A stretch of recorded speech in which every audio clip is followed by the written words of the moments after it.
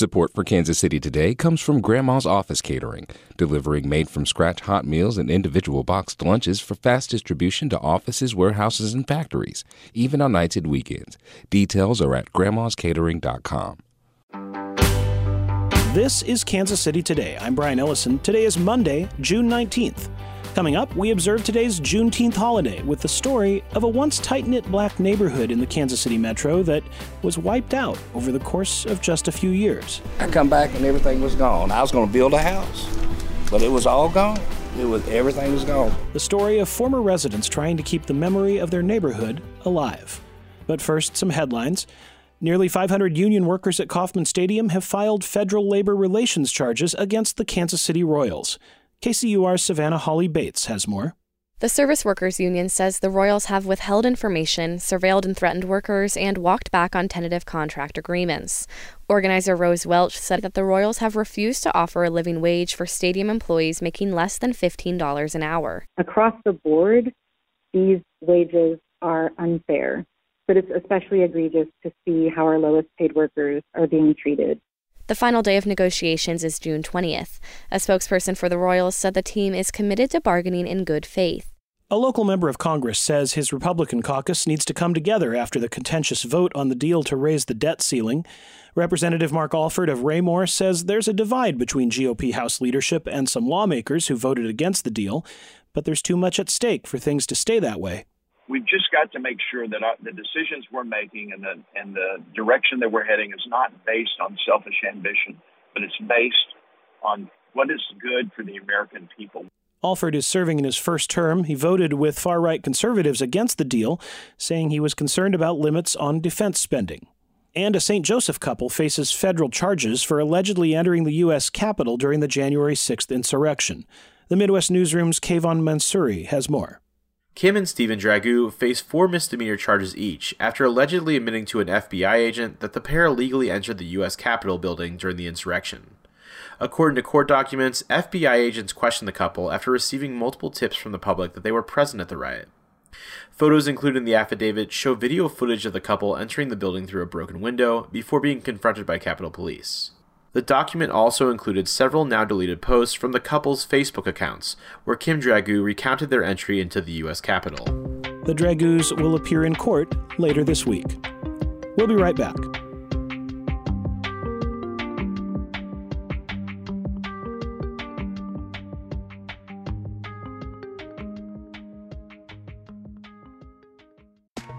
You listen to this podcast every day because it's your KC local reliable news source. You take us seriously. But you know, we like to get down and we want you to party with us. Join us at our annual benefit Radioactive on June 14th. NPR's All Things Considered host Ari Shapiro is the featured guest at this party, and it's gonna be bumpin'. You gotta be there. Sponsorship packages and ticket information are available at kcur.org/radioactive. Today is Juneteenth, an annual celebration of June 19th, 1865, the day of the order emancipating slaves in Texas, and which has come to be a broad celebration of African American culture, and of course also a federal and state holiday. We're marking this day by bringing you an episode of A People's History of Kansas City, another podcast from KCUR Studios. This is an update of a story we told earlier this year. Here's my colleague, the podcast host, Suzanne Hogan, with the story of a black neighborhood in Independence, Missouri, you may have never known existed. This is A People's History of Kansas City. I'm Suzanne Hogan. So just east of Kansas City is the city of Independence, Missouri. A very historic town. Some of the things it's known for is being the starting point where the California, Oregon, and Santa Fe trails all began during westward expansion. It's also a sacred city to the Latter-day Saints movement, led by Joseph Smith, and still home to many denominations of the Latter-day Saints movement.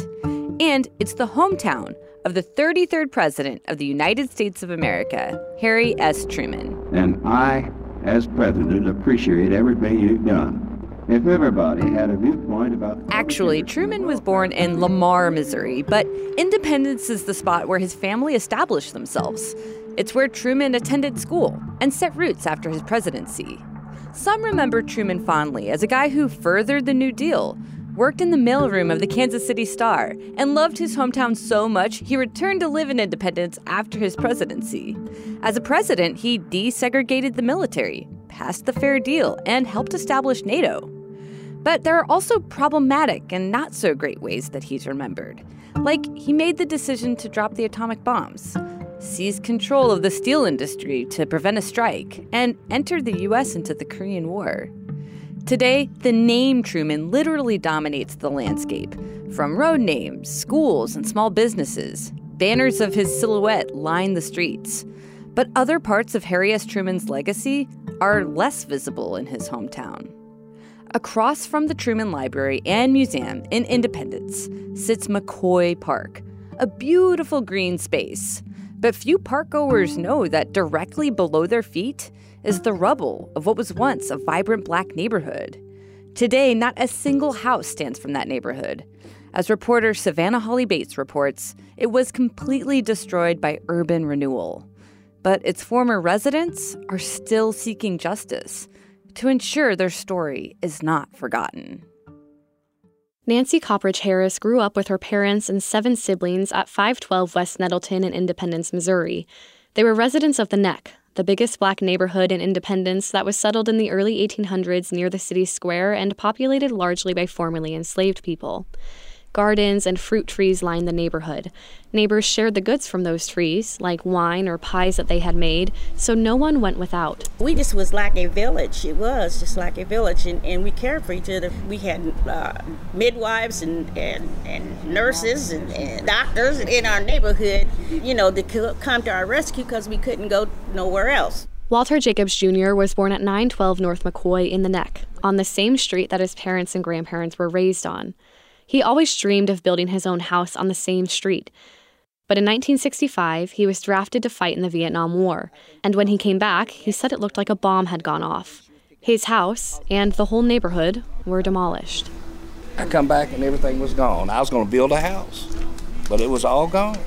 Everything was gone. The entire Neck neighborhood was razed by urban renewal in the 1960s. By 1969, nearly 180 families were displaced. The city built a park on top of the debris, made up of more than a century of memories. People didn't know where they were going to live and how they were going to survive because the monies that they were offered them for their homes wasn't even make a down payment on a house. And they lived there for all their lives and put all their heart and soul into their houses and to get nothing out of it. The story of the Neck mirrors that of hundreds of Black neighborhoods that were wiped out in an attempt to reinvent American cities. The Neck was a place where kids would play baseball in the streets, there were fish fries every weekend, and everyone would catch crawdads in the creek that ran through it. Alongside all of that, though, was evidence of Independence's decades of neglect. In the late 1930s, the neighborhood was redlined and deemed hazardous. Property lines were drawn so that it was almost impossible to build large homes in the area. Multi-generational households were forced into small, cramped houses or scattered across several homes. Independence did not provide utilities like sewage or running water to the majority of homes in the Neck, so people used outhouses well into the 1960s. Alversia Brown Pettigrew lived at 500 West Nettleton with her mother, aunt, and uncle. Nettleton was one of the only paved roads in the area.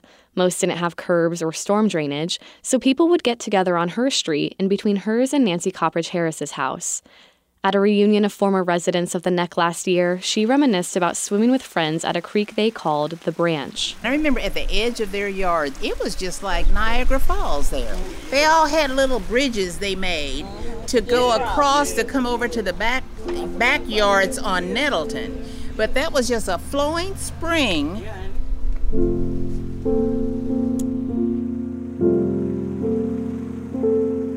Though they didn't know it at the time, the city's sewage ran into the Branch, the same creek where they caught crawdads and swam in the summer. The beginning of the end of the tight-knit neighborhood came in 1957, when the Harry S. Truman Library was built right across the street from the Neck. Truman's home was just a few blocks south. When he was president, Truman signed the Housing Act into law. Public housing, slum terms, and urban development. The program gave cities money to raise blighted or slum neighborhoods under the guise of improved housing. Instead, urban renewal programs across the country displaced thousands of people from their homes. John Taylor is a historian who studied urban renewal in Independence. He believes the Truman Library was the cause of the next demolition. Just a few years after the library was built, Independence designated the neighborhood for urban renewal and began making plans for its demolition. They essentially said that these people and their past really didn't matter. We want to go develop or create another attraction for this space to complement maybe the library and the square. And that's pretty telling. It told me that these people were in the way of this kind of economic development. But residents were determined to fight back. Walter's mother, Virginia Jacobs, led their efforts. They accused the Urban Renewal Board of offering less than the true value of their homes and discriminating against the Black residents being forced to move. Virginia led a march on the Independence Square, and on the 4th of July in 1966, she and 100 other demonstrators protested the urban renewal during Truman's speech at the library. Despite their efforts, they were still forced to move, leaving behind houses that they owned for generations, and losing hundreds of thousands of dollars of Black wealth. A few residents managed to find homes in Independence, but many struggled. The city was still segregated, and most white homeowners refused to sell to prospective Black buyers. Walter Jacobs tried to buy a house in Independence, but was unable to find one that would sell to him that he could afford. He had to move to Kansas City and didn't return to the site of the Neck for more than 50 years until he spoke to KCUR for this story. It's something that's deep-rooted inside you. That's what I'm saying about moving back to Independence. At one time, I wanted to move back to Independence because that's all I knew was Independence. But I was treated so bad out here in Independence, I said I'd never come back.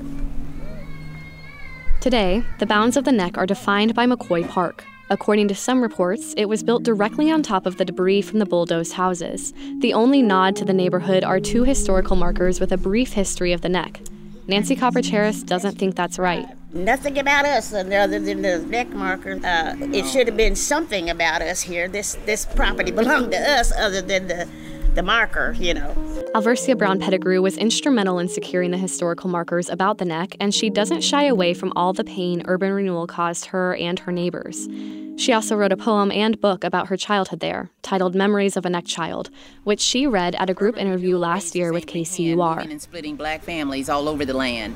We had to move out of the Neck like a flashing spark. Independence had to make way for the much-needed McCoy Park. Certainly the prices offered some were quite meager, but there was no choice, for the city was eager. Then the bulldozers rushed in, piling the Neck in a heap. Some folks shouted for joy, others would sit and weep.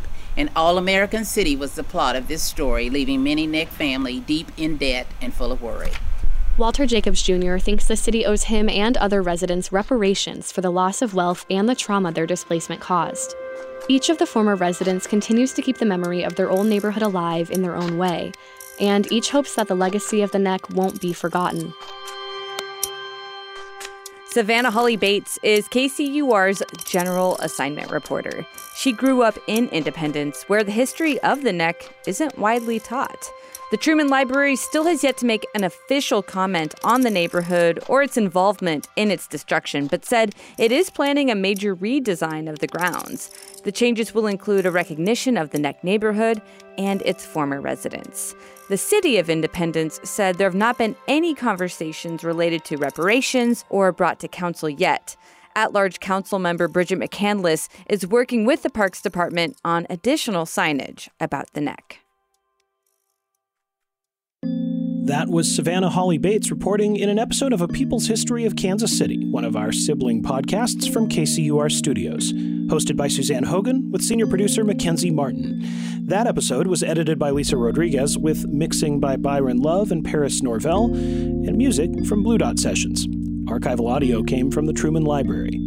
This podcast is Kansas City Today. Paris Norvell and KCUR Studios produced this one too, and it's edited by Lisa Rodriguez and Gabe Rosenberg. Check out both podcasts and all the latest news from Kansas City's NPR station at kcur.org. I'm Brian Ellison. Happy Juneteenth, everybody, and thanks for listening.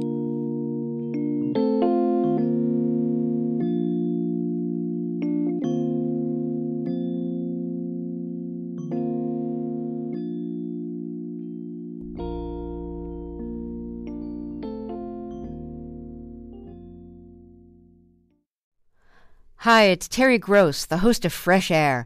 We bring you in-depth, long-form interviews with actors, directors, musicians, authors, journalists, and more. Listen to our Peabody Award-winning Fresh Air podcast from WHYY and NPR. Hollywood writers are obsessed with the concept of an asteroid heading towards Earth and destroying civilization. But is this something we really should be worried about? I'm Kate the Chemist, and on my podcast, Seeking a Scientist, we meet the mastermind behind a real-life mission to divert the path of an asteroid. Subscribe to Seeking a Scientist, made possible by the Stars Institute.